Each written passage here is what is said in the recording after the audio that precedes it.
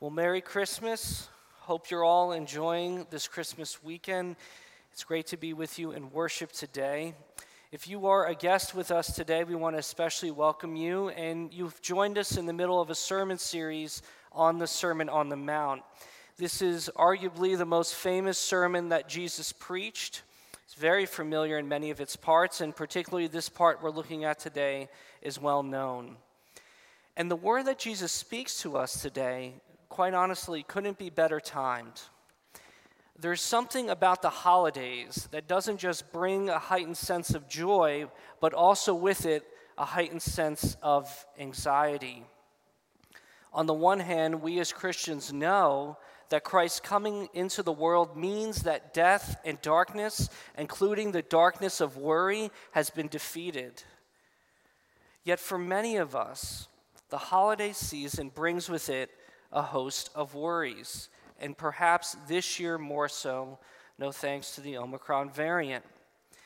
While I was looking for gifts online, I came across a meme that said, "Christmas, that time of the year where my normal everyday anxiety switches to my fancy festive anxiety that wears a Christmas sweater." Some of you are nodding your head in agreement to that. Others of you just looked at your neighbor. Just be nice. We only have a few more hours in the Christmas weekend. We can do it. Let's be nice to each other for the few hours we have left. Now, last week, Pastor Tracy looked at the topic of possessions and the danger of serving them as if they were gods. And this week, Jesus follows up that discussion with the danger of worrying about our possessions. Jesus knows that the constant and unrelenting cares of daily life will block us from living the way that he describes in the Sermon on the Mount. The theme of the sermon is that Jesus is teaching his disciples how to live in light of the fact that God's kingdom is coming into this world with power. So Jesus calls his disciples, both then and now, to live as people who live humbly upon God, who don't seek to be angry or to live for our pleasure, but instead grow in the love of God and for other people, to love the way of peace, to be people of integrity who keep our word, who are generous in our giving and forgive others because that's exactly how God is towards us. In short, the Sermon on the Mount is about becoming the kind of people who reflect the character of Jesus Christ in every single aspect of our lives. But our concern for stuff often gets in the way of that. And that's what Jesus is addressing here this morning. Just think about that. People will fall away from Jesus' teaching not because they are especially morally bad, but because the aim of their life is to take care of themselves and all the worries that come to us on a day-to-day basis. That's what is on their minds that distracts them from the kingdom. Now, Jesus isn't saying we shouldn't be taking care of our lives or those things in our lives that we're responsible for or those that we have to take care of. He's not saying that. Rather, he's addressing the heart issue of how our heart gets entangled to the cares of this life and the worries of this life, so much so that we fail to grow as people who reflect his character in this world. So this morning, I want to ask you, what is on your mind? What are the worries that are on your mind? I like that phrase a lot, what is on your mind, because it provides an image in which our minds are in some ways like tables that we put things on. So as we get into this passage this morning, I want to do a little experiment with you. I want you to picture your mind as a table. Maybe think of a particular table in your home. If you're watching at home, maybe the table that you're right in front of now. And I want you to think of all the things that take up space in the table of your mind. Maybe there's a credit card or a medical bill, a new work project that's consuming your energy, Maybe there's a mask because you either hate wearing it or it represents your worries about the virus. Maybe it's college applications, bills from the mechanic for your car, job postings. Maybe it's presents you can't wait to return that you received yesterday. Or maybe photos with faces of loved ones, homework assignments. What are the cares of your life that make you sigh deeply? What are the worries in your life that keep you up at night? Can you picture the table? Can you picture all the things on that table? Now, I want you to imagine that as you're looking at all these things, I walk up next to you and I start to tinker with them. I pick up the credit card bill. I look closely at the family photos. I pick up the work project and I say to you, don't be anxious about your life. Phew. I can see it now. After church, you call your friends and your family and you say, I used to worry so much, but Andrew, that assistant pastor, he says not to worry about it anymore. It's all going to be just fine. Well, I probably wouldn't do much to ease your anxiety.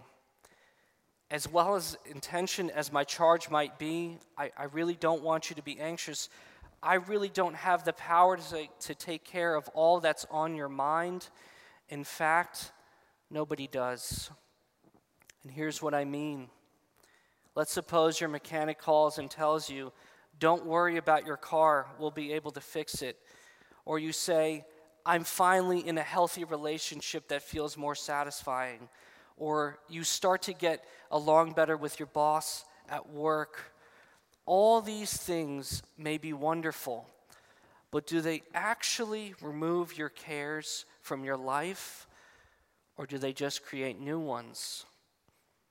Your car is fixed, but is it worth it to keep now? Your job is better for now, but what if your boss changes? You're in a healthy relationship now, but how long will that really last? You see, we'll always find new worries to replace our old worries, don't we? And worry feels like we're actually doing something. But as we know from experience and from what Jesus says, it actually does nothing to add to our lifespan. So it's not hard to see how our minds get filled with the cares of this life, and when that happens, how we fail to pursue the kingdom that God calls us to. His kingdom falls away in the background because we can't even get up from the table of worries in our life. This morning, Jesus offers us another way to do life. So I want to look at this passage and I want to see 3 life-changing lessons Jesus has for us about the cares of our lives and how we relate to them. First, we're going to see how Jesus knows our worries. Secondly, how our Father provides for our needs. And third, how Jesus points our ambition to the Father's kingdom. So the first lesson we see is this: Jesus knows our worries. 3 times in our passage, Jesus says, don't be anxious about your life. Now, most of us have been on the receiving end of that advice about how we're not to be anxious about something, and well-intentioned people say this all the time, but no one knows your worries like you do. And most people who say don't worry about your life or don't be anxious don't know what it's like for you to have those worries and can't resolve them. But the fact that Jesus Christ is the one who is saying these words is what makes all the difference. Christmas reminds us that Jesus is God with us. And at the end of Matthew's gospel, we learn that Jesus, who was born of Mary, crucified and raised from the dead, he has been given all authority in heaven and on earth. Now, because Jesus is fully God, he stands uniquely in a position to say to all of us, don't be anxious about your life. This is what the prophet Isaiah says about who God is. He says that God sits enthroned above the circle of the earth, and its people are like grasshoppers. To God, the nations are like a drop in the bucket, and they are regarded as dust on the scales. Grasshoppers, droplets of water, specks of dust. This is how all the endeavors of people and nations size up to God. This is how they all size up to Jesus Christ. So Jesus is able to look down on all the cares of your life on that table, and he says to you, don't be anxious about your life, neither your present troubles nor your future troubles. As God, Jesus knows our worries and cares, and they will never fall beyond his sovereign care. But Jesus also knows our worries as someone who is fully human. You know, we've been focused on Jesus' words for the past several months, that it's easy to forget that the one who speaks these words will have to wrap up his sermon sometime soon and find a bite to eat, that as Jesus is speaking to his disciples about the kingdom of heaven, that he does so with dust on his feet and dirt on his tunic. He will have to come down from the mountain and find a way to meet his own needs as a human. Jesus speaks as one who is completely vulnerable to the deepest troubles of life. He was homeless. He got hungry. He had to pay taxes. His friends betrayed him. He was physically abused. He was mocked. His family rejected him. He was not free from any of these problems. In fact, he was even subjected to the most vulnerable and most frightening death on the cross. And what a gruesome death that was. Now think about this. What are all our cares and what are all our worries ultimately about in our life? Why do we worry about food or drink or clothing or money? When you get down to the root of all our cares, isn't it all about protecting life? Or to put it another way, aren't they all about preventing death? Jesus Christ, the only human who defeated death, stands next to you and looks at all the cares of the table in your life, and he says, I know them well. I know them all too well. And I've made it through on the other side of every single human trouble. And I say to you, do not be anxious about your life. As God, he could look down at all your cares and assure you not to be anxious because he knows them from beginning to end. And as a human, he could stand next to you and look at your troubles and say, I know what this is like, and I have defeated all your troubles once and for all. But now I want you to consider this. Only Jesus, who is God and human, knows what it's like to look at all your troubles through your own eyes. He can perceive your troubles as you perceive them. And because he sees your troubles just as you experience them, he is able to get down into the tiniest crevices and grooves of your worry, between your thoughts and between your breathing. Christ is in you, and he is able to assure you, not just relate to you, because he's the only other person who knows just how these cares affect you personally. And he says to you, don't be anxious about your life. When other people tell us don't worry, it's advice to help us feel better. But when Jesus Christ says to you, don't be anxious, it's a statement of his authority over all of life. Now, if deep down our trust is for certain outcomes for our life, and that's what will produce calm in our lives, then it will only be a matter of time until we are anxious again. But if our trust is in the Lord Jesus Christ, if you are here this morning and your trust is in the Lord Jesus Christ, then we can be assured that whatever makes us anxious about our lives will not win the day. The German theologian Hans Balthasar gives us this powerful reminder. Anxiety is one of the authorities, powers, and dominions over which the Lord triumphed on the cross, and which he carried off captive and placed in chains to make use of as he wills. Jesus Christ has defeated all anxieties. And as we get into 2021 and head into 2022 with all the ups and downs that may come in your life on a global scale or on a personal scale, we are always free to embrace the truth before us that Jesus knows our worries and that he has overcome them. And thank God, it is not our believing that makes it true.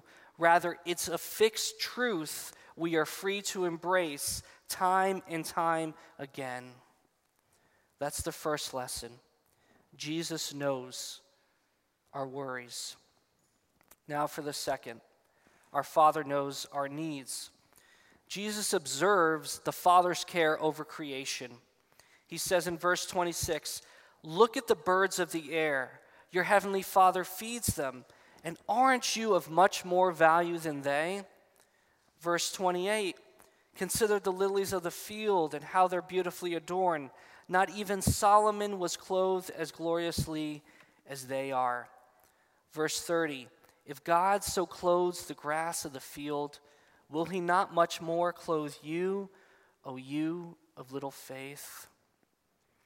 We already said that Jesus is able to see our worry through our own eyes, but he invites us to look at the world through his eyes in these statements. And what does he see when Jesus looks out into the world? That God provides for his creation with abundance. Maybe you've never said this aloud, but there were times when you thought, I have that degree, or I have that training, I have that title, I have a family, now I will be okay. But do you still end up worrying? What Jesus says about God's creation humbles us. He wants our sense that we are cared for to be based on God's provision, not on our performance. Jesus says, "Look at any tree and examine the perched little birds. Better yet, get down and look at the blades of grass around you, because from the sky to the ground, it is God who is taking care of all things." Or maybe you get on the if-only hamster wheel. You can feel hopeless about things in your life. You say, if only I were better educated. If only I were more respected. If only I had more access to resources. Then I'd have the life I dreamed of. If only I could just get ahead. Then I would be secure. Then what Jesus says here brings us great hope, because we could put that all aside. He says to us, can you find a tree and see how the birds have food in their nests? Can you pause for a moment and focus on some wild flowers or patches of grass? God has it all in his care, and aren't you of much more value than they are? Jesus wants us to be free from this tug of war. If only I could just pull a bit more to myself, then I would be really secure. That is an endless rope, and that is a never-ending war that you will endure in your life. So Jesus wants us to see that God will provide what his children need to live as his disciples in this world. There is no if-only accomplishment out there that will quiet our anxiety about our security. We need only to study the creation of the world to know that God does care for all things, and he's been doing so since the beginning of time. Now, maybe this sounds like flowery, wishful thinking, or like Jesus is teaching us to keep our heads in the clouds. But what Jesus does by calling our attention to birds and the flowers and the grass is to remind us that God has made a covenant with his creation. He is the creator who cares for the smallest of creatures each and every day, and he does so faithfully. He gives the birds their food. He takes care of his creation beautifully. He robes the flowers of the field. God has made a covenant with creation, and he will provide for it each and every day. And that's what we heard in our Old Testament reading earlier. From the grass of the fields to the clouds in the heavens and everything in between, God is the caretaker of all creatures, both great and small. And he even cares more so for you. Now, is Jesus saying we don't have to work? Is Jesus encouraging us just to sit back? Well, in the Bible, we see that work is actually a gift from God. In fact, it's even an act of worship to God. No, what Jesus teaches us actually challenges us to look at work very differently. Our work and our efforts are the means that God uses to preserve the life of his creation, but it is not the cause of it. It is God's covenant that keeps our needs met. That all our various needs to live are met when we work the ground beneath our feet, so to speak, is a sign to us as Christians that our work joins God's faithfulness to provide for his creation. Here's what I mean. If you work in a restaurant, you're a waiter, God is using you to sustain the life of his children. If you are a doctor, you're applying medicine derived from God's created world to bring healing. If you are a contractor, you build shelter for people who bears God's image. Whatever work you do is the means God uses to care for his creation in many, many ways. So what that does is that changes our motivation to work, not from a sense of anxiety or fear, but rather from the joyous security that God truly does provide for us. How different would your work experience be if you believe that behind your work, God is meeting the needs of this world and meeting your needs? Less than a year after Jessica and I bought our home and our first daughter was born, here comes one of them down the aisle ever so faithfully. The vice president of the company came into my office one day and he told me, "We're going to be shutting down the work site. I know you just had a baby and I know that you purchased a home. I just wanted to share this news with you as soon as possible." Well, when he had shared that with me, I was very shocked and disappointed. And I don't know if this was a reflex or truly a statement of my faith, but I said to him, "I know that God will provide." And the next thing I know, he had a shocked look on his face. And he said to me, "I wish that mindset were more common." You see, that experience of losing my job at a critical moment in my life taught me that for nearly 2 years, every check I deposited may have had that company's name on it, but behind it all was God's gracious hand to meet my needs. And I realized that it didn't take that company's name to meet my needs, and that God will provide another way. That same God will provide other work to provide for my family, because he is good and gracious, and he cares for us more than the birds, more than the flowers of the field. So the Father knows our needs. That's our second lesson. Now here's the third. Jesus points our ambition to the Father's kingdom. When Jesus uses the word seek in verses 32 and 33, he gives this idea of a strong pursuit, like an athlete running for a gold medal. Our cares reveal our ambitions in life, what our life is pointed at. And Jesus warns us not to be like the Gentiles who are trying to find security in our possessions.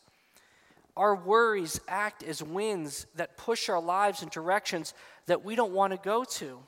And if we aren't aware, they can push us in ways that God doesn't want us to go to either. There's an underlying belief, about our possessions that continues to fuel our anxieties, and it's this: that if all these cares that I can think of are well managed, then a stress-free life is around the corner. Isn't that what we tell ourselves? If only I could take care of this, that, and the other thing, find solution for these things, then I would finally have a life in order. But I want you to think about this. If your life is driven by all these cares, then at the very best, your life will be about how well you manage these cares of your life. That would be your reward. And that's at best.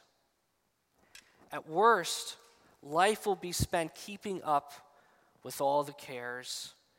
And in the end, a life full of cares, whether well managed or not, is still a life full of cares and worries. We will remain seated at the table with all these cares rather than on the pathway to God's kingdom. And we're going to miss out at the life Jesus calls us to live. So Jesus turns the tables on us. He says, if you want these worries taken care of, you must pursue the Father's kingdom first. On the most practical level, what that means is this: our time, our gifts, and our resources are fundamentally about helping us grow in the love of God and for one another. A disciple to Jesus Christ is always asking, how can I better reflect the character of Jesus in my various callings? This is the heartbeat of discipleship to Jesus. And when we make that our focus, God promises to take care of the rest. But not only that, when we make that our focus, God's kingdom and God's righteousness, the cares of our life start to look very, very differently. How so?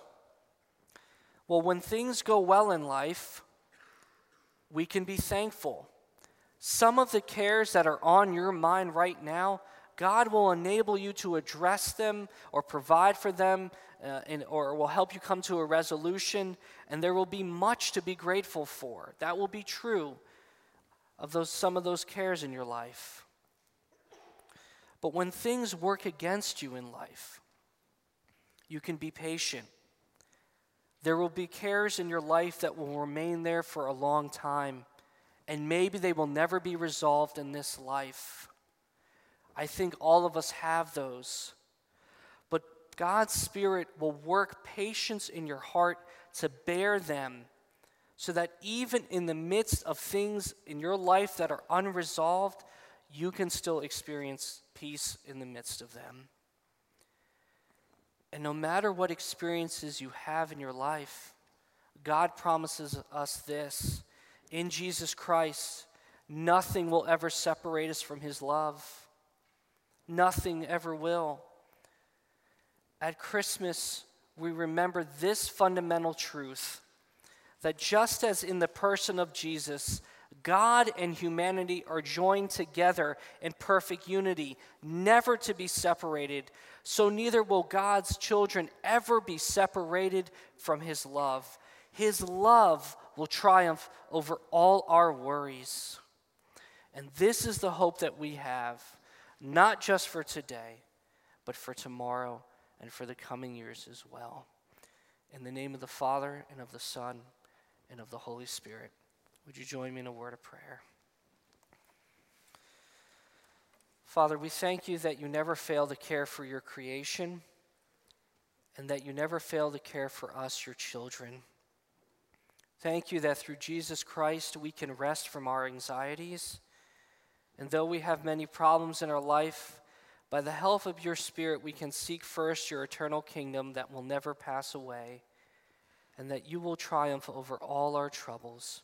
Through your strong name we pray. Amen.